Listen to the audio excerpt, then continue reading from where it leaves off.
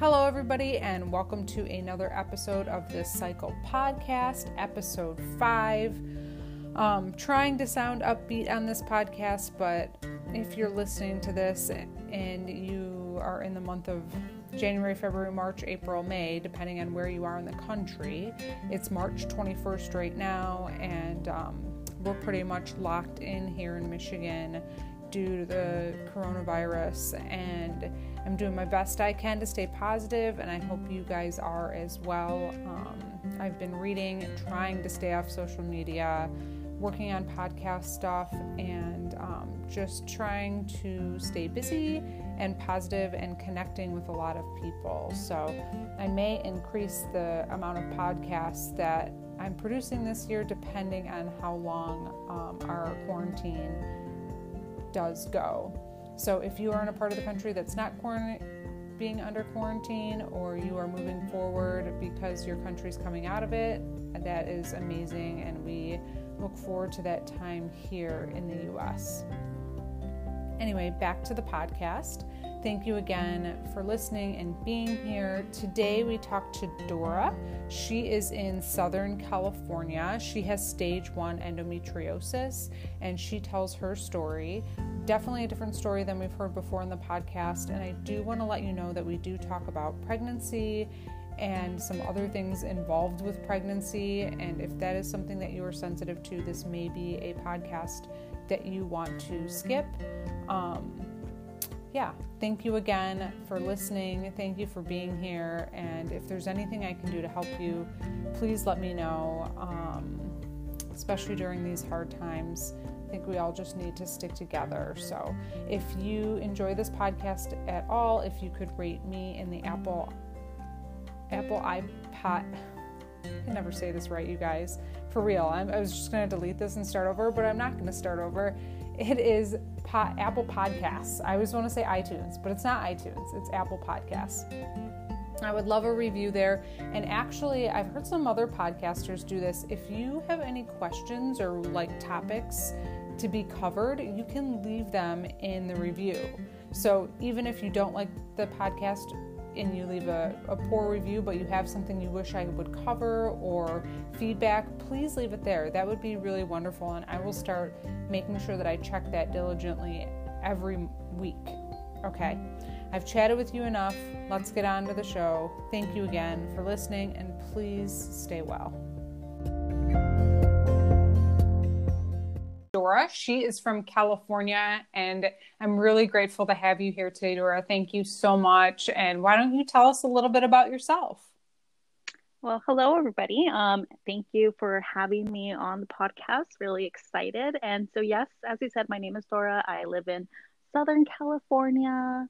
I am a 32, which really I should start saying 33 because exactly a month from today, I will be 33. Happy almost birthday. Thank you. So, yes, 33. I am married. We've been married about 4.5 years. My wonderful husband, James. And as you know, with a lot of our endo stories, this started long, long ago. Way back. Way back when.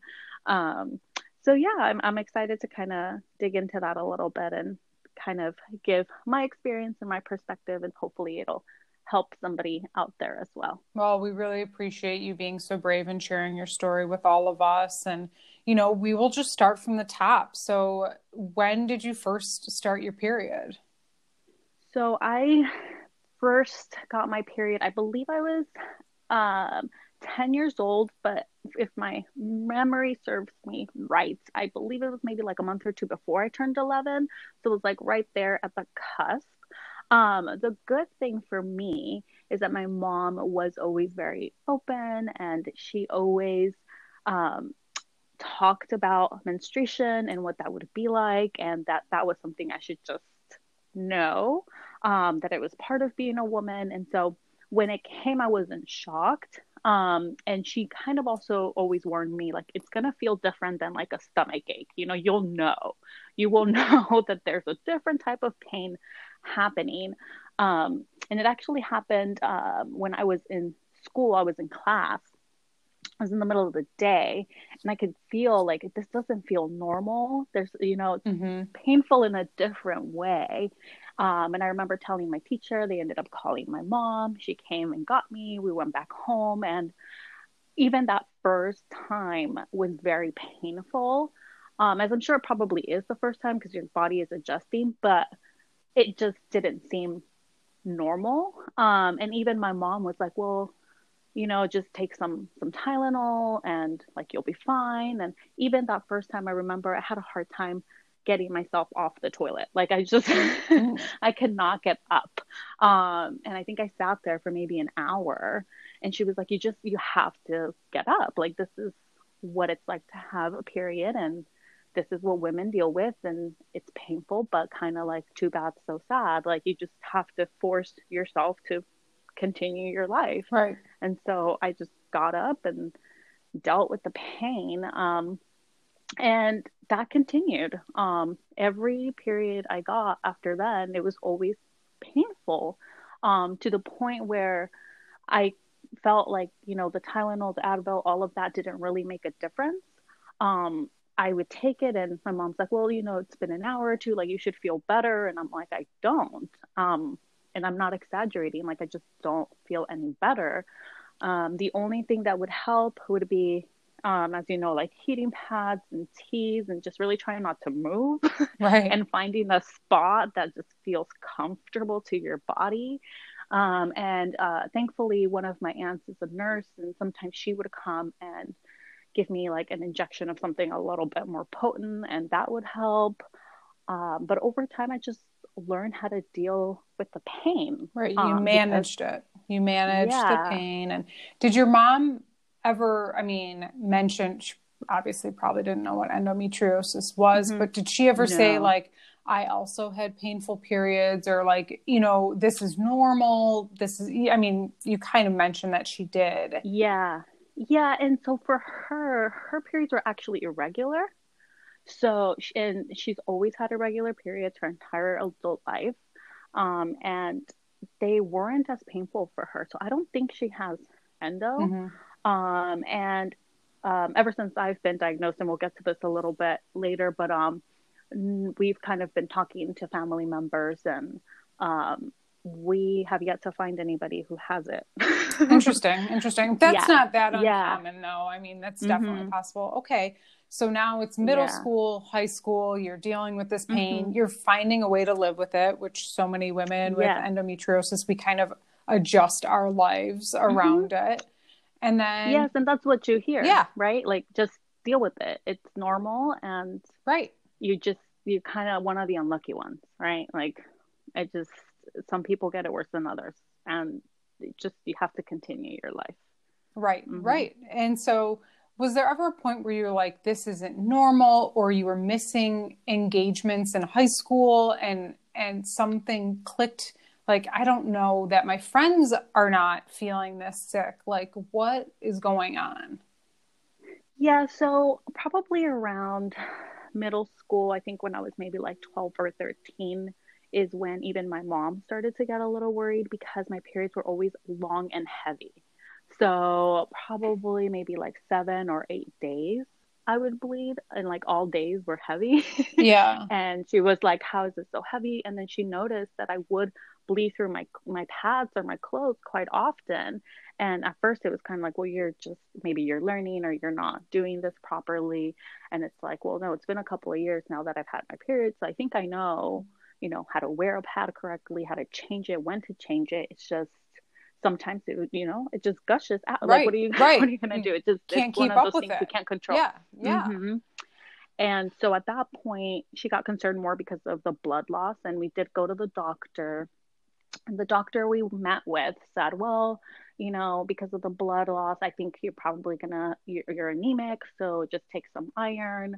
And typically he recommended what everybody else recommends, which was birth control. Of course. Was this a family doctor or OBGYN? No. It was, I think it might have been an OB. Okay. I don't remember. Sure. Yeah, and because after that, we only met with him that one time, and we were like, we're not coming back. He clearly doesn't. I don't think he understands. Right. And I was, like I said, I was around 13, so my mom was just like, yeah, we're not gonna put her on birth control at 13.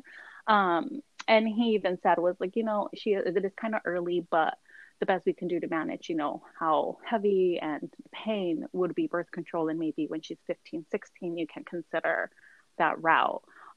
But for now, it's just like take the iron supplements and, take Tylenol, take Advil, and Right. Right. like just good luck. And that was the best that they could offer us at that time. And so fast forwarding to high school, that is when I personally started to realize kind of that something was not, I mean, I already knew, but even more so, like you said, you start talking to other women and they're like, oh, I had my period 3 days, Right. and it's And gone. they're like at school. Yeah. I'm like, wait, how are you at Yeah. school? Like I'm literally vomiting and laying on the bathroom floor for my period. Yeah. I don't Yeah. understand. Yes, and I would tell them, I'd carry like a lot of pads, or sometimes you start to find kind of like tricks, right? So Yep. I would, for example, I would wear like a double pad. Mm-hmm. So I knew that like, okay, between periods, especially in high school, at least here in the United States, if somebody's listening, from somewhere else, you have like those 6 periods back to back, and you only have 10 minutes between each class. So sometimes your classes aren't close together. And so all of those things are things you start to think about that other people don't. Right. Like, how am I going to make it from one class to the next without bleeding through? Yep.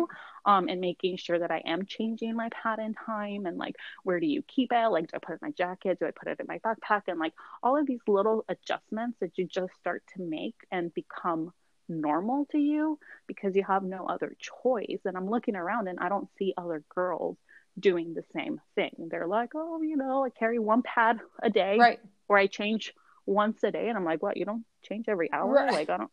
Right. What? Right. Yeah. Or even just the pain. That same way that I learned to adjust with, you know, putting pads on and changing and all of that is the same way I just adjusted my life. Yeah. Thankfully I was regular. So I knew right around when my period would come, and I would just disengage at that point and would not commit to anything. If there was something happening, my friends were going somewhere, I would just make up any excuse to know that like I just wouldn't go. Because I knew this was going to happen and I wasn't going to be able to be out and about like everybody else. Like, for example, if we were going to go to a theme park, like that was probably not a good situation. If it's like my first or second day of my cycle, it's probably going to be the heaviest. I'm also probably going to be kind of bent over with pain. So I'm going to have to skip that trip. And I just would make those adjustments regularly. Right. Right. And then in addition to cramps and pain and heavy bleeding, did you have any other symptoms too? Did you have any like nausea, bowel symptoms that you can remember? I know this is a long time ago, but I did that age, didn't know it was all related, but I definitely had always had bowel symptoms. Yeah, thankfully I did not. It was just the pain in my abdomen that would just like bend me over, and a lot of times I felt like I couldn't get up, and I couldn't move. And that was mostly what I felt, was just in my abdomen, lots of pain. The other symptoms I usually will have are maybe headaches, or even now looking back, I can also see that certain foods would irritate my menstruation, like during that time, either right before it was going to happen or during or after. But those were things that I wasn't really keeping track of at the time. For sure. Because you didn't think anything was wrong. Mm-hmm. Yeah, no, and everybody just kept saying it was normal. Exactly. Exactly. It's normal. It's normal. Right. Don't think about it. This is your life. It's only a few days. Yep. Yeah, it's only a few days. Yeah. And, it'll be over in a week, and then just continue. And so that's what I thought I had to do. So you adjust your life, you live with it like most of us do. What happens next, like in the story? So finally around, I think I was maybe 19 when I started to become sexually active. And then that's what changed things a little bit, because that's when I decided to go on birth control for that reason, not anything to really do with my period. It was more just to prevent pregnancy. Right. And so I went on the pill, and I think I was on it for about 2 or 3, maybe 2 years. And during that time, I did feel like my period wasn't as heavy or as long, but not by a lot. So, before maybe I was having a cycle that was like 7 to 8 days, and maybe now it was like 5 to 7. How was your pain? So the pain was pretty much the same. Yeah. It kind of here and there, every now and then, maybe there was a month where it was better than others, but I don't know that it was the pill. I might say that it might have been, whatever my lifestyle was at the time. And the reason I say that too is because I did go off the pill for a while, and that was fine because I wasn't sexually active, so I just didn't want to take medication I didn't need. And so for about another 2 years, I wasn't on it. Then I went back on it for another 2 or 3 years.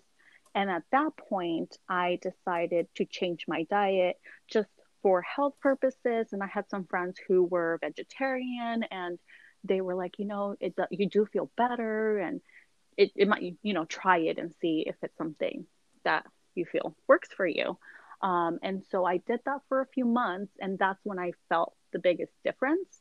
The combination, I think, of probably being on the birth control and also changing my diet during that period of time is when I didn't have as many flare-ups, and I just felt better overall. So I think food, at least for me in my case, in my endo, it does make a huge difference in how I feel. Sure. Absolutely. Okay. And now, are you in college? Are you out of college? Yeah, so I'm in college, and I just get off the pill again, and all those symptoms are back. The heavier periods, which never really completely went away, the pain just on and off. But now that I'm not on the pill, and then I wasn't a vegetarian anymore, I kind of let that go. It kind of all just came back with a vengeance. Yep. And, the same amount of pain I was experiencing when I was 10, I was experiencing now at like 23. Right. No difference in how the length of my cycles and how much I was bleeding, like everything was exactly the same. And so at that point is when I had met my now husband, and we kind of decided, because I at that point too, I kind of felt like my body was reacting weird to birth control. Like the hormones, I started to feel like something wasn't right. Yes. And I decided, I think I've been on and off this pill for too long, and I've heard of people having a reaction to the hormones. And also, this was given to me when I was 19. Now I'm like 23, 24. Yeah. So maybe also my body's changed, and maybe I need something else. So I did go back to the OBGYN, and they switched me to like the NuvaRing. We tried other methods, but nothing seemed to make me feel right. I just did not feel like myself. Right. I completely understand that. Yeah. I completely understand that. Yeah. And at that point I said, you know what? No, I think birth control for me, it's just not for me. My body's not reacting to it like it used to, and I just need to back off. Did you have pain in between your periods? If you look back now, like, were you having just like constant pains as you started to get into your upper 20s? Okay.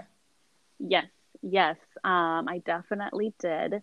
I would cramp the same way I would when I was on my cycle, and it was random. And that's why I think now, thinking back, a lot of it is like the food and what you're consuming. Right, because you were having flare-ups, that affects and you. You didn't even know you were having flare-ups because you didn't know you had endometriosis.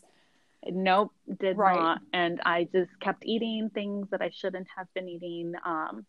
Right. And I always did feel like food affected my body. Like there was something in the back of my head that was like, hey, Right. kind of like when you eat this greasy food. Right. Your intuition knew. Later Yeah. on. Yeah, you're kind of paying for it a few hours later. But in the moment, you're like, well, I feel fine eating it. So maybe it's something And it else, tastes so right? good And going in. yes, yes. And you're just like, no, it's fine. And, the excuses you make just Yeah. because you want to be normal and Yes. you don't want to have to deal with whatever this might be. And at the same time, when you have been expressing that you are having issues or that there's pain, even with the doctor, you have this doctor sitting in front of you telling you you're fine. There's nothing wrong with you. And this is normal. Right. And just deal with it. And so eventually you start to believe those lies. Of course. You start to second guess your own gut Right, feeling. because you that, trust your okay, doctor. This is a medical professional that's trained, and it's hard to not understand that. So, in all this time getting the birth control too, I'm assuming nobody ever brought up the word endometriosis to you. Nope. No, nothing. Okay. They were just like, heavy Yep. periods are heavy periods. Pain is pain. Right. Take the pill. It works for some people. It doesn't work for others. And again, like you just shoot out the door. Good luck. Right. See you later. And so things started to change for me around 2014, which is when my husband and I started dating. And like I said, the birth control just wasn't working. So we ended up getting married in 2015. And at that point, we were like, we would like to have a family at some point. And so we need to start exploring that idea because I'm not getting any younger. I was 28 at the time. And we're like, we have probably a couple of years here where we can try and make this happen. And let's see how it goes. Well, we weren't on it. I wasn't on anything. We weren't using any type of contraceptive for about a year or two, and nothing was happening. Right. I wasn't getting pregnant, and we're like, well, this isn't normal. I don't think this is normal. So I decided at that point to really take the time to meet with a doctor and talk to somebody and like, hey, I think, something's up. And I kind of think I always knew something would be wrong. You just kind of have that gut feeling about your body and how it's reacting. And I just knew that this wasn't going to be easy for us. So I finally went back to the doctor. It was, I think, 2017 now. And they kept running tests. I think I saw like 3 or 4 different OBGYNs, and they all kept saying yeast infection. You also might have, or maybe, because, sorry, I should probably back up a little bit. The other issue that I started having after I went off the birth control, which I never had this issue before, and I think after my body detox, and the endo had its, the ability to kind of do its thing and wreak havoc in my body more freely. I started to experience pain with sex. Okay. And that was something that I didn't ever experience before. And so I'm like, okay, that's also not normal. So we, I kind of need to talk to somebody. So in those conversations is when they're like, oh, well, if you have pain, and it was more like, and I'll kind of be a little bit explicit about this just in case anybody out there is maybe experiencing something similar. If this is you, the way it manifests itself in me is after sex, I feel kind of like you would a yeast infection, kind of like a burning sensation. And it goes away. Right. So it doesn't last forever, but I feel it. And then after, sometimes it could be a few minutes, sometimes it might be an hour, and then it's gone. Right.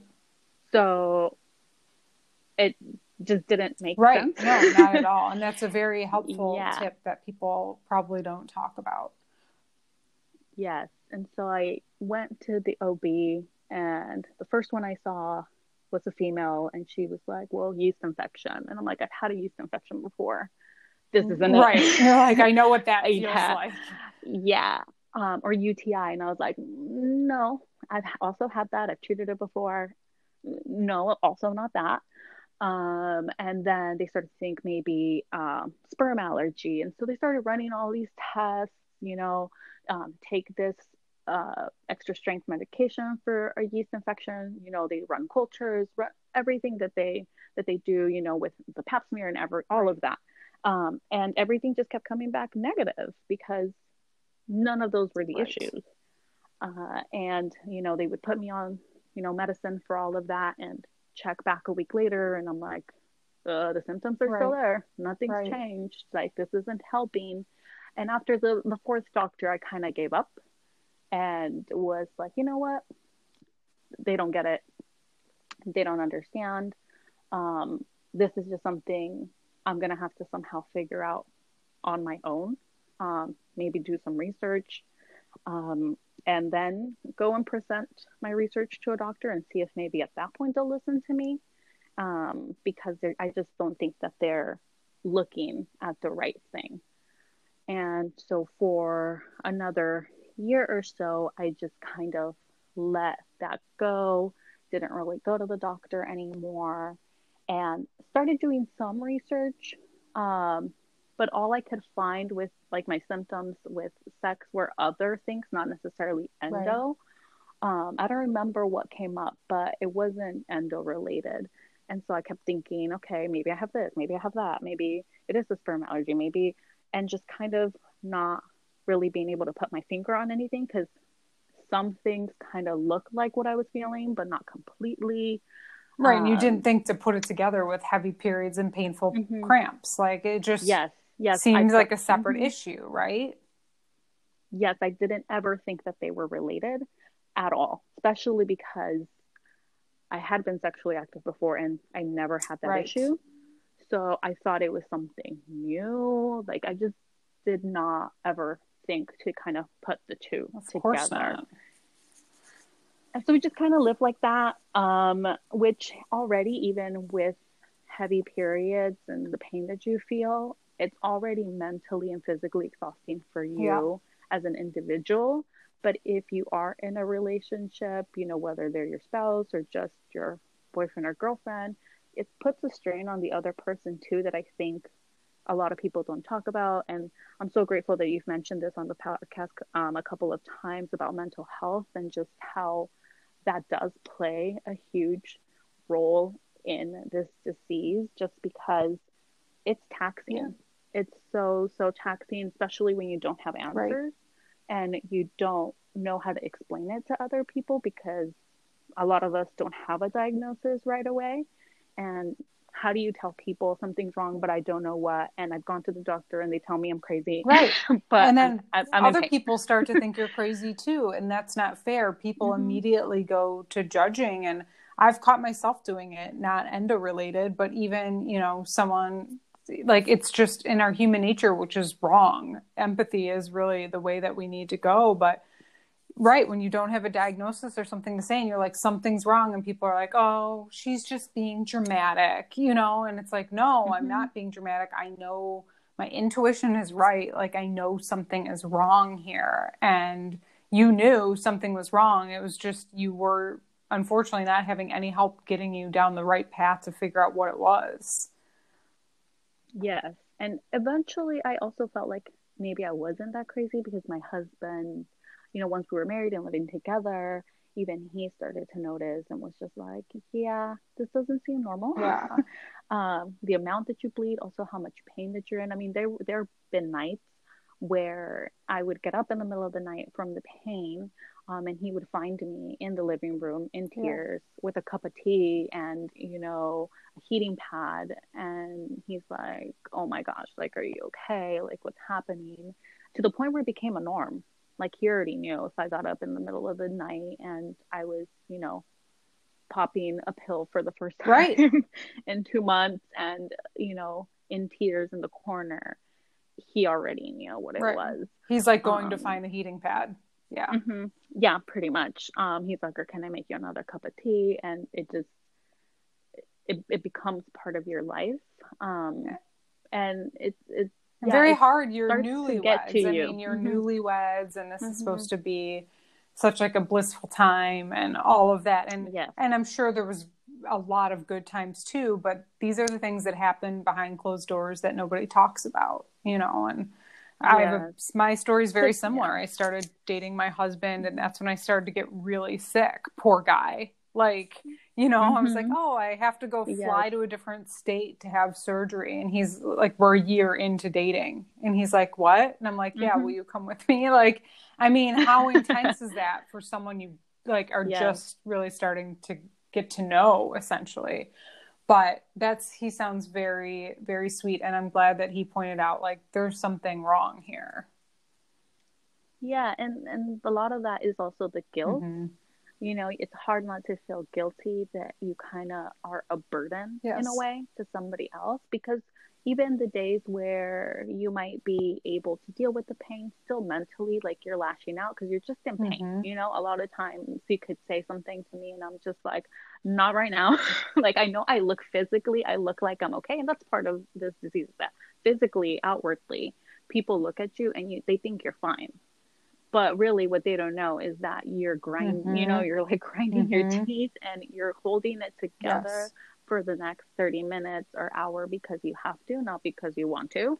And it's just hard to explain to somebody else who can't really see the pain that you're in, how much effort is going in on your behalf to be standing there or sitting there or having a conversation. Well, and I don't even think we know how much we're doing to avoid that pain or get through that pain, because I notice that sometimes too, especially when it's bad and I'm just pushing myself really hard. My fuse is so much shorter, and that's not the type of person I am in real life. Like, in real life, I try to be like very patient and compassionate and empathetic, but sometimes I notice too, I get like a little snippy or a snap, and I'm just like, this is not me. And I realize that I've been standing too long, or I'm trying to push it, or I'm exhausted, but I'm still going. And it's something that, right. And we push ourselves too, but I agree with you.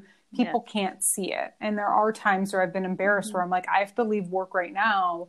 And people are like, what? Like, do you have the flu? Do you have a cold? And, you know, I'm like, no, I'm in so much pain. I physically don't think I'll be able to drive home if I stay here any longer. And it's such an important point that I'm glad that you brought up, because that's something that we really need to get out into the community and into society, is like, just because we look normal doesn't mean how we feel inside. You can't see it. If we had a gaping wound on our arm, you would be telling us to go to the hospital, and it's essentially the same type of thing in pain. Yes. And that's why it's also good, I think, you know, for those who might just be going through this for the first time, or even if you've been, you know, diagnosed for a while, is surrounding yourself with others who kind of get it, or who are willing to be a support system. Because what's helped me now is that, you know, my husband and I have been married, like I said, 4.5 years. So we're in a groove and he understands. And so there's times where he can tell now, and he's just like, okay, well, you need to stop and you need to sit down because I can tell, like, that you're probably in pain and you're just trying to move past it, and you need to rest. Like, it's okay. I'll take care of it. You know, I'll go get the laundry. I'll, you know, do the dishes. And he's really, thankfully, I'm so grateful for him that he's able to tell me that and just give me those moments when I need them, because sometimes it's hard to do that for yourself, especially when you've been doing this for so long and dealing with pain for this long. I think a lot of us become so independent and so self-sufficient because you kind of have to, since nobody else really believes you, and it's not something that's very common or that people really understand, and the awareness is just getting out there now, that you just kind of learn how to deal with it in other ways.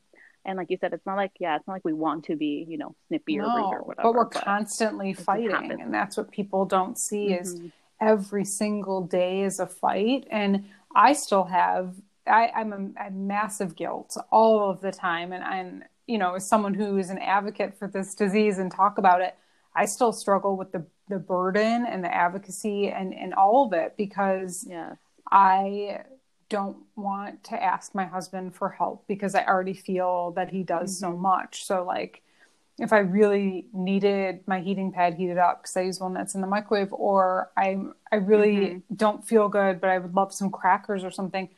Instead of just asking, I always push myself to just do it myself. And then in turn, it's, it's not good for me. And he's willing to do it. But I think sometimes it's just, we have to ask. And I already feel so guilty, and I already feel like such a burden. I have a hard time asking. I'm really trying to work on that. But I think that touches on the point of what you're saying, is like, for the people who are listening, like, it's not your fault that you're sick, and people who love you want to help. It's just, we have to communicate what we need. And I think we have a hard time doing that because we already carry such massive guilt.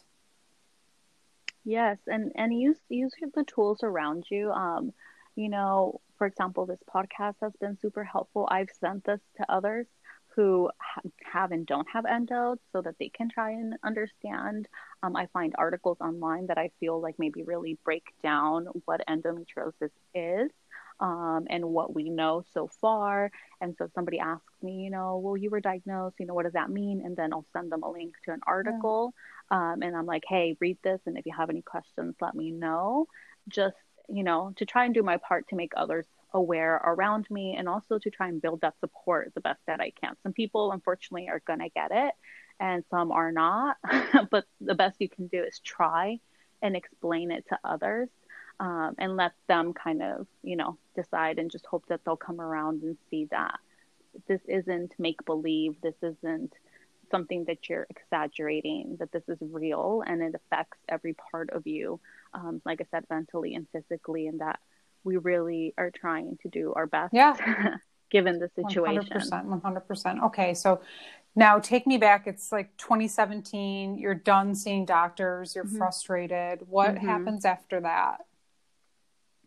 So, like I said, we had been, trying to conceive, and we just kind of decided, you know what, if it happens, it happens. We're just kind of like, leave it alone. We're not going to do anything. And we're not, and even during this whole time, we weren't really like, necessarily trying.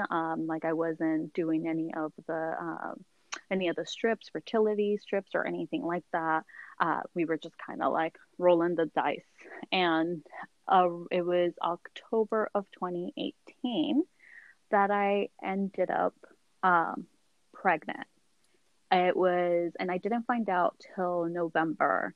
So around Thanksgiving, I was supposed to get my period, and I noticed that I had the cramps, but nothing was happening. And then a few days after, I started to notice some spotting, and the spotting was on and off, on and off. And that was not like me. And especially we have endo, you're not going to be spotting for like a few days. It's like, it's when it comes, it comes. So that was not, it just wasn't the usual thing. So at that point, I was like, I wonder, let me take a test. So I took a pregnancy test, and it was positive. And we went to the doctor. Actually ended up going to the emergency room because of the bleeding and the spotting that was on and off, on and off. And they figured that maybe it was a miscarriage. And so they ran some tests. They took, for those who might have already, gone through a pregnancy, the HCG level. So that basically is like the hormone that your body produces when you're pregnant, and that lets them know, if you are. And also that hormone needs to progress like double every 2 or 3 days if it's going to be a viable pregnancy. So they had me do blood work, and they did an ultrasound. Because I wasn't keeping track, we weren't sure how far along I was. And so they did an ultrasound. They couldn't really see anything. They kept asking me, here's the kicker though. They kept asking me if I was in pain. Do you feel pain on a scale from 1 to 10? And if you feel any pain, is it on one side? And also, is it worse than your period? Well, you're like, wrong question. Yeah. Somebody with endo, like, well, no, nothing's worse than that. So I kept saying, no, I'm not I don't really have any pain. I mean, I felt some discomfort, but like compared to Right. my period, like it's a walk in Right. the park. I was just like, no, I mean, I feel fine. I was still going to work. Like I said, I felt uncomfortable. And they're just like, well, you know what? Your levels are somewhat rising. We really think it's just going to be a miscarriage. And there's nothing really you can do other than just let your body do what it needs to do. Well, that went on for about a week. And it turned really dark because December, I believe it was the 7th. Um, yeah, I think it was the 7th. It was like a Friday night. I went to work, came back home, and I just was not feeling so great. And my husband had a prior commitment, and he's like, well, do you want me to stay home? I said, no, it's fine. Just go. I'm just going to go to sleep. If this is going to happen tonight or tomorrow, it's going to happen. Like with a miscarriage, they're telling me there's not much I can do, and my body will just take care of it. So I think I'll be fine. I'll just At sleep this it off. point, are Uh-huh. you for sure thinking you're going to have a miscarriage, or you Yes, already know that because as a that's what I think. fact? That's what I keep hearing Okay. from the Okay. doctors. That's what I keep hearing. That's what I keep hearing. That's their Right. diagnosis. So that night around, I don't know, maybe like 10 or 11, I get up because I feel like I need to use the restroom, and I basically don't make it. I feel so much there. All of a sudden, there's this surge of pain all over my body, like almost like an explosion. And so I end up Oh passing out. no. I end up passing out by Oh myself. no. And by the grace of God, I wake up a couple minutes later, and I realize that I just passed out. But I wake up and I'm not really feeling any pain. I'm just like in a cold sweat, and all I can think of is I need to get to the Right. hospital. Like I need to get to the hospital. Something's happening, and if this is what a miscarriage feels like, it needs to happen in Right. like a hospital setting. So I now knowing what I know, I wouldn't have done this, but at the time I didn't know what was happening. So I grab my keys. I call my husband. I tell him, "Hey, I just passed out. I'm going to the doctor right now." Thankfully, the hospital for me is like literally 10 minutes, so it's not very far. And because I had been to the emergency room before, I knew exactly where to go. I show up. I tell them, I'm pregnant. I passed out. They start running all of these tests. We're there. My husband meets me at the hospital, and it's just been, the general doctor coming in to see me, and they still don't know what's happening. So they have me hooked up to everything. They're drawing blood. They're doing all of this stuff. And they're just like, well, are you in pain? And I'm like, no, I was. The minute that I felt that is when I passed out. And I said, now I'm not in pain. Were I you feel fine. bleeding? Fine. Yeah. Just the Just the spotting spotting. on and Okay. off. Okay. The same. And so at this point, they finally, after being there for like almost an hour, they get an actual OBGYN to come and see me. She brings in an ultrasound machine, and she doesn't even turn it on. She takes one look at me, she touches my abdomen, and she goes, "You had an ectopic Mm-hmm. pregnancy." Never heard that in my Mm-hmm. life. Have no idea what ectopic is. And she's like, "You need emergency surgery right now because you're gonna die if Oh we my don't." gosh. Um, I had a liter of blood in my stomach. Oh my goodness. I was so close to a blood transfusion. They were in awe that I wasn't in tears or in any type of pain. They couldn't explain how. I wasn't in pain before or in pain after. Um, they were like, "Why are you not in You were pain?" like, because I have a high pain tolerance because I have Yes, endometriosis. exactly. So all of that scary stuff that happened, long story short, I did go into surgery with that doctor. She explained to me, what would happen, that they would just extract the embryo and clean everything up, and hopefully I didn't need a blood transfusion. It was on my left fallopian tube, so I did lose my left fallopian tube, and that hopefully there wasn't other damage, and that they were going to try and keep things, Right. as clean and good as possible. I believe it was like a 2 or 3 hour surgery. It was a nightmare for sure. The recovery was very, very difficult because it basically the same type of surgery that you would have for endo, because they do make the same incisions. And so they went, through my belly button and then on the side of my stomach and then at the bottom close to my pelvic area. But here is where things changed for me, because I am just so blessed that doctor was on call that night, and that she was the one who came to see me, because when I had my follow-up appointment with her after the surgery, she is the one who said, "Did you know you have endometriosis?" And she could recognize it like, too. And that's the other thing where I'm 100% blessed. She does. Oh my goodness. She is well versed. I know, right? What are the odds? She is one of the few who understands this disease. And she just said, yeah, here are the pictures. She showed me where the endo was in my uterus. And she said, you need excision surgery. And I was like, yeah, you're like, I just went through. How are you, really quick though, how are you feeling emotionally with, were you guys, I mean, you were pregnant, and then, I mean, basically at this point, they're like, you're not going to have the baby even in the beginning, and then the ectopic pregnancy. At this point, are you guys just grateful, obviously, that you were okay, but were you dealing emotionally with losing the baby, or was it more about, we need to figure out my health right now? A lot of things. So I'm not dealing well with, emotionally, not only with losing the baby, which I had time because I knew like this was not viable, just my body and everything. I knew this wasn't going well. But also feeling of guilt, because once I was diagnosed, the doctors can't tell me, because obviously everything kind of happened backwards, but I'm 100% certain, and now knowing how endo works, that there was probably endo blocking my fallopian tube. And so had I been diagnosed, had I known, this probably would have never happened.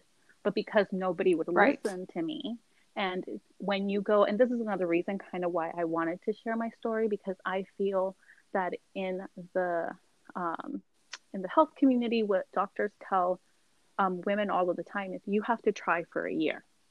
You have to try for a year, and then if you can't get pregnant, then we'll talk. But this is the problem when you don't do your due diligence ahead of time, because if somebody like me who has endo and your fallopian tubes are blocked, an ectopic pregnancy is a possibility, and you're risking that person's life. And so had they done it backwards and said, let's see what the cause of all of these issues that you're having is, then maybe we would have known, hey, that fallopian tube is blocked. Probably don't try to get pregnant, because it could lead to an ectopic pregnancy. Also, if you do, we're going to be on high alert for an ectopic pregnancy. And the fact that they didn't none even of that happened. Find the ectopic pregnancy when you first initially went to the ER. Yep. No, they were just like, no. And a lot of it had to do with the pain tolerance. That's what it coming circling back to, that they kept just not understanding how a person could not be in pain, be experiencing, and not be in pain. And I'm like, because you're so used to it. Try living. Okay, so she tells you have endometriosis. You're like, what the heck is that? And what is excision surgery? How does and she even mentioned ablation too. She said, there's two types. You do not want ablation, you want excision, and here's why you want excision. She's like, and I perform excision surgery. Lucky. Oh my goodness. Yes. I'm like, wow, okay. It was a lot, because she wanted to do it like now. And I'm like, well, let me just recover, because it's been like 4 weeks since the last time you went in there. And she even said, I didn't touch it for the reason that, the blood and everything else that was going on, it was more important at that point to save your life, and not really the endo was something you can take care of that another time. And I mentioned to her the pain, with sex, and she said endo. My goodness. She said, She said no. She wasn't even surprised. She didn't even flinch. She said, yeah, everything you're telling me right now, endo, endo, endo, Oh endo, my. endo. And you were like, I knew it. That's You your were like, I answer. knew something was wrong. Mm-hmm. And so I came home, started doing more research, told my husband. I was definitely relieved to finally have Right. an answer, But you didn't know. and to have a You didn't know diagnosis. what you were about to Yeah, find but I out, though. no, I did not. And at that point is actually when I found your podcast as well. I believe that because I met with her on January 4th of Mm-hmm. 2019. And I believe that's when It your is. podcast Yeah. started as well. That's so Yes. crazy. I was like, Chills. yes, Serendipitous. yes, yes. All the stars were Wow. aligning. And I started doing my research. I learned more about endo and what that meant and how that affects your body. And all of a sudden, all the puzzle pieces, right? Like you start to think back and you're like, oh, yes, the food. Oh, yes, the pain. Oh, like everything just starts Yep. to make Yep. sense all of a sudden. And you just kind of put it all together. And I will say, because of all of the things that I was dealing with, your podcast and all those other women who have been on the podcast, who have shared their stories, like it has truly, truly, truly helped me. Because there were a lot of moments where I felt Mm-hmm. really alone, Yep. but hearing that I wasn't, there's other women who are having, even if it's not the exact same experience, but they understand Right. what Well, it's like. thank you very much for saying that. I know people come on and say that I'm not paying anyone to say these nice things about me. No, she's not paying me. But I appreciate you saying that. And honestly, it's one of the reasons why I started this podcast was I've always felt maybe not alone because I've just felt it as a mission because I've known so long I've had the disease and I've seen it go from zero awareness to at least like 20% awareness, but that everyone's story is so different. But even if you can hear and take pieces from this person's story or this person's story and just even a tip or a trick, if your bladder is doing something weird or you're having bowel issues or just like your story, everyone's got a different version of what's happened to them. And you may not put it together until you hear someone else say it. And that's was really my motivation to doing this, is helping with awareness. So I'm so grateful that you found it and it helped. And I'm assuming you're going to tell me you have surgery next. Yes. And so I definitely, like I said, because of the podcast, there were a lot of tips and tricks that I've taken and have used in dealing with endo now and understanding what I have. So I was diagnosed with stage 1.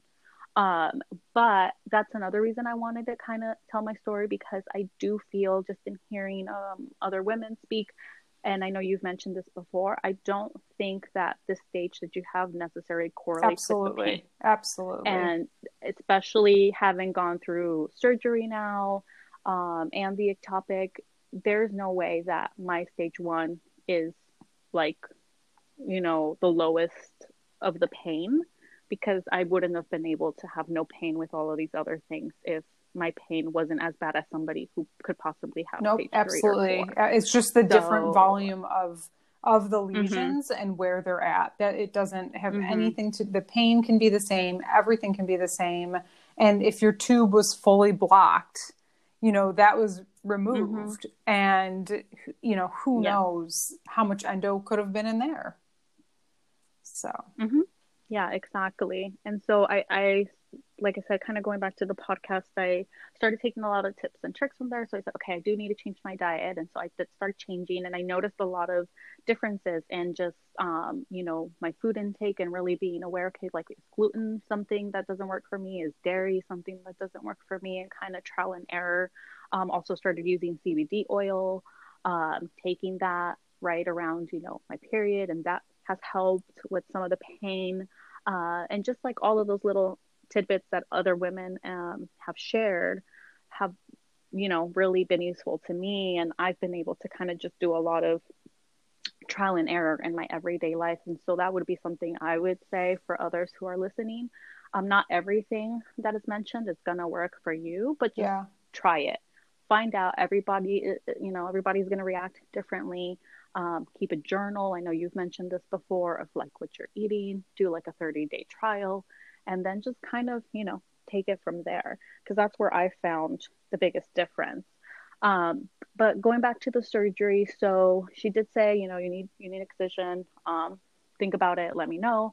I called her back probably like 2 months later, and unfortunately, she was leaving the hospital. So I have Kaiser, and so she was leaving Kaiser to go to a different place. So I wouldn't be able to follow her because that's not where my insurance is. And so the good thing is I caught her, before she decided to leave, and she said, well, don't worry. I know there's one other doctor in the Kaiser network that does excision surgery. And she's like, I will connect you with her and make sure that you meet with her and then, explain the situation to her. But even in this, I want to kind of, now that I'm remembering, mention that even doctors who understand endo have their own opinions. For example, when she diagnosed me, the way she kind of explained it and the way she looked at it was pain management. She told me from the beginning, excision surgery, this is not for fertility. That's not why I do this. I do this because you need a better quality of life and pain management. Really, she's like, that's what I'm going to go in when I put this through to your health insurance. That's the reason why. Well, when I went to go see this other doctor who was also great, her whole thing was fertility. And so she was like, excision doesn't guarantee anything. I don't know that it will help with pain management. For pain management, I would recommend birth control. And for fertility, that's usually when I perform an excision surgery for endometriosis. Yeah. So I got two completely different perspectives from two doctors in the same network who are pretty much very interesting, and who have been doing this for a while. So even that, I would say, as a word of caution, kind of do your research and also stand your ground and know what is of value to you and your body and really listen to your body and yourself and that gut feeling that you have. Go with it. I explained to her, well, you know what? To me, it doesn't really matter. Do it. If that's why you want to do it for fertility, sure. She wanted me to go on birth control in the meantime while I waited for surgery. I said no. She's like, do you want me to prescribe you medication that's maybe a little bit more potent for when your period comes around, so you're not just doing the Tylenol? I said no. I try not to take medication unless I absolutely have to. I do that very sparingly. So finally, I did get in to have surgery with her for excision, and this was in July of 2019. That went way better than my ectopic surgery because at that point I had lost a lot of blood and there were other things, and that was a nightmare. But having excision surgery just exclusively for endo was actually not that bad. The recovery, I think I was okay after 2 weeks. Amazing. Yeah, it was fine. I went back to work, and she used the same incisions that I had already. She just kind of reopened those.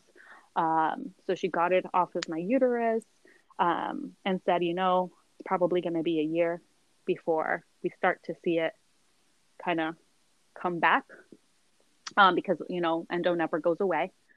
So this isn't a solution. You'd probably need surgery again at some point. But just so you're aware.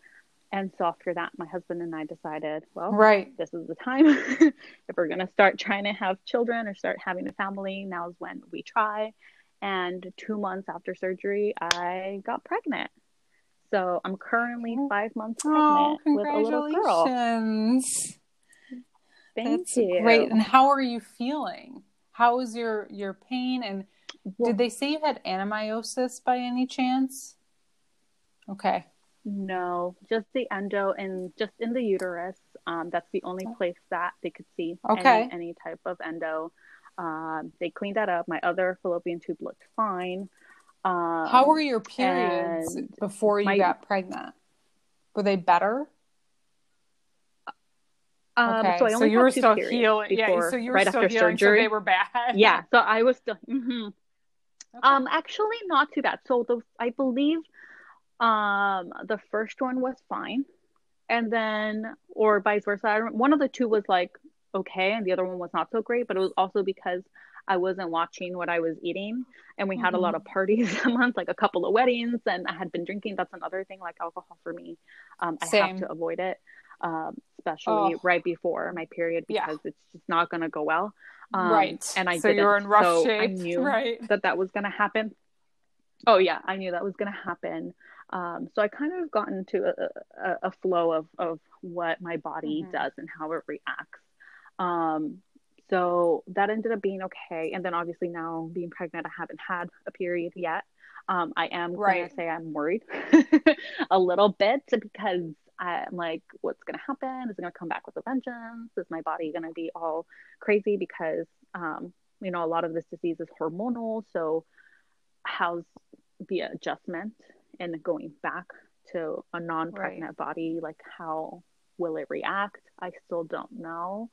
I'm hoping because I have more knowledge and I kind of know how to feed my body and what it was reacting to previously, that I could use that once I give birth and really try to get back in that Right. groove of things. And I'm just praying that works. But I don't Right. I don't know what that's going to be like. However, I will say even right now being pregnant, I do still have some endo symptoms. Like there are foods, and I don't know. I kind of feel like maybe because I'm pregnant, this could just be something you experience when you're pregnant. I don't know. It's my first pregnancy, but I do feel like certain foods do Right. cause me some irritation. Like things Mm-hmm. that are greasy, and obviously I'm not drinking alcohol, but like or dairy and just stuff like that didn't sit well with me previously isn't No, yeah. sitting well with me now. So it hasn't been like a free for Right. all, like, oh, I'm pregnant, so I'm just gonna Donuts and eat ice and have cream everything. and Yeah, I haven't. And I think also because I'm scared of sure. how my body is gonna Sure. react after, like, because Yeah. it's still gonna be in my system. So whatever I'm putting into my body now, there's a good chance that a couple months from now Right. there might be a reaction. And I don't want to have that No, flare up it's not because I worth know what it. that feels like, Absolutely. and Yeah. it's not Yeah. worth it. Well, Mm-hmm. congratulations on getting pregnant, and that's wonderful. And I'm Thank glad that you you. found that doctor and you're feeling better, and you'll just have to see how everything goes after the pregnancy. You never know. You may Mm-hmm. feel a lot better, and they've got the end. If she got Mm-hmm. all the endo out, you'll feel great. I mean, there is no cure, but you still may feel a lot better than you did. So you'll just have to see. And it sounds Yes. like you're really in tune with what's going on. And I think that that's such a great tip for everyone listening too, is you will find your own strategies that work through trial and error. And I really recommend doing that. It's difficult, but it does work, and keeping a food journal and a pain journal and all of that, and kind of see cyclically, like for me, everything's cyclical. Mm-hmm. What works and Yes. what doesn't work. And yeah, if I drink, I immediately feel hungover. Even if I have one drink, the next day I feel like I Mm-hmm. did 10 shots. Oh yeah. And I'm like, this is ridiculous. Mm-hmm. But I used to be able to do it, but Mm-hmm. as I've gotten older, I can't hang. And with the endo, it's very difficult for me to drink, unfortunately, because I do enjoy a nice glass of wine. Yes. Yes. It's difficult. You have to kind of be able to let go of some Yeah, of those, yeah, pleasures yes, that you've had before. But it's so worth it. I will say it's hard. It's taxing to have to do yes. the journals and to do a lot of trial and error. And also even like, I know we're talking about this with feeling guilty and being a burden, like even going Mm-hmm. out to eat, like Mm-hmm. maybe you go to a pizza place and everybody's having pizza and that's literally all that's on the menu. And you're like, oh, Yep. I'm not really gonna, Yeah. I can't really have that. Not today. And having to be the downer who's like, can we go somewhere else, or eats previously Mm-hmm. to showing up to the dinner, like those types of things. And you kind of have to grow a bit of a tough skin and be okay with being judged by other people who might not understand. And just Yeah. know that it's not personal, that they just don't have the knowledge, and maybe try and explain to them if they're open to it. And you just have to, at the end of the day, Yeah. And do they what's don't best for understand. you. Look, I've sat through fancy work dinners, eating nothing and drinking soda water with a lime multiple times. And in the Mm-hmm. beginning, I felt awkward and I felt pressure. And then now I don't even care anymore. Like, I'm just like, whatever, I'll have a soda water with a lime and a piece of lettuce. Like, because for me, it's not worth it. And if they don't understand, they don't understand. I kind of got to a point where I just stopped caring. And it's hard in the beginning, and especially with like drinking and being social, because people will pressure you because they don't understand. And I don't want to say it's jealousy, but there is a point of like, when people are very disciplined, other people have a sense of jealousy. They don't mean to do it, but maybe it's something that they wish they could do. And so they're a little jealous that you have this crazy discipline, but they don't know what it's like to have a flare up, and a flare up's not worth a drink or a piece of pizza ever in my book. Oh yeah. And when you have those moments where you don't experience the pain, it is like gold. You will be so excited and so happy that even writing those moments down in a journal or something are what can keep you from having that slice of pizza later on down the road, because it's just a reminder of how good you felt. And when you haven't felt good in so long, it's just, it makes a world of difference. Because, and I know we had mentioned this a little bit earlier, like I still have, and even not when I was pregnant, but even before surgery and all of that, I would still have those days in between cycles where the food was affecting me, and I would have, you know, those cramps and the pain, and I just would not feel good, and I'd feel sick, and it was from what I was eating or drinking, and not really knowing that was affecting and making my endo flare up. And being able to live without that and go between cycles and, you know, just live a more comfortable life. It's worth it. I agree. Absolutely. Well, thank you so much. Is there anything else you want to add before we wrap up here? I would just say, if you're listening and you're just starting your endo journey, you know, stay strong. Look for those communities. It's hard at the beginning, but you'll get through. We've all been there. And I know it sounds like we might have it all together, but we don't. It's a work in progress.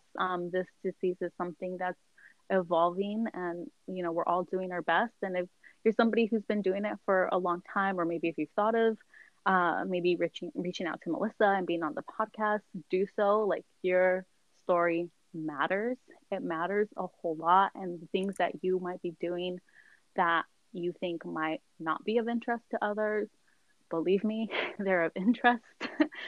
We need to hear more, and we need to just get the awareness out there to everybody. So just thank you for having me, and thank you to all of those who have shared, like I said, their stories, their time, because I have found such great value in hearing others tell me about their experience. Thank you. You've been a wonderful guest, and great information, helpful insights. I know that people are really going to gain knowledge from this podcast, and thank you for being brave and willing to share too. I mean, you've gone through a lot in the past couple of years, and it's really nice that you're willing to open up and share so other people can hear that, and we really appreciate it. All right, Dora, we'll take care, and we will keep in touch, okay? All right. All right. You too. Hope you feel better. Feel well. Yeah, I know. That day. Thank you, everyone, so much for listening to the Cycle Podcast, Episode 5. Big thank you to Dora for sharing her very intimate story with us today. And if you're looking for more information about ectopic pregnancy, you can find some informational articles via Google. There is one that from the Mayo Clinic that I found that is pretty informational, that will help if you're wondering and want more details of what that is. Basically, it's a pregnancy in which the fertilized egg implants outside of the uterus. So if you want more details, Google has that for you. Again, I appreciate you listening, and if you're interested in being on the show, you can email me at melissa@bouconsulting.com, or you can find me on Instagram at endo_lady and let me know. We'll try and set something up. May have a few more episodes with this downtime right now. And I'm also thinking about starting a cycle podcast Facebook group so we can all interact with each other. And then if you have additional questions for myself or the guests, that we would be able to answer them there. So let me know what you think about that. I'm thinking it would be a very easy, fun group to be a part of, informational, and just to help each other and keep the conversation going. Again, I really appreciate you. Thank you so much for listening. Please stay well. Please stay home if you're listening to this and you're in an affected area of COVID-19. And I wish you the least amount of pain today and all the days coming up. Thank you again for listening.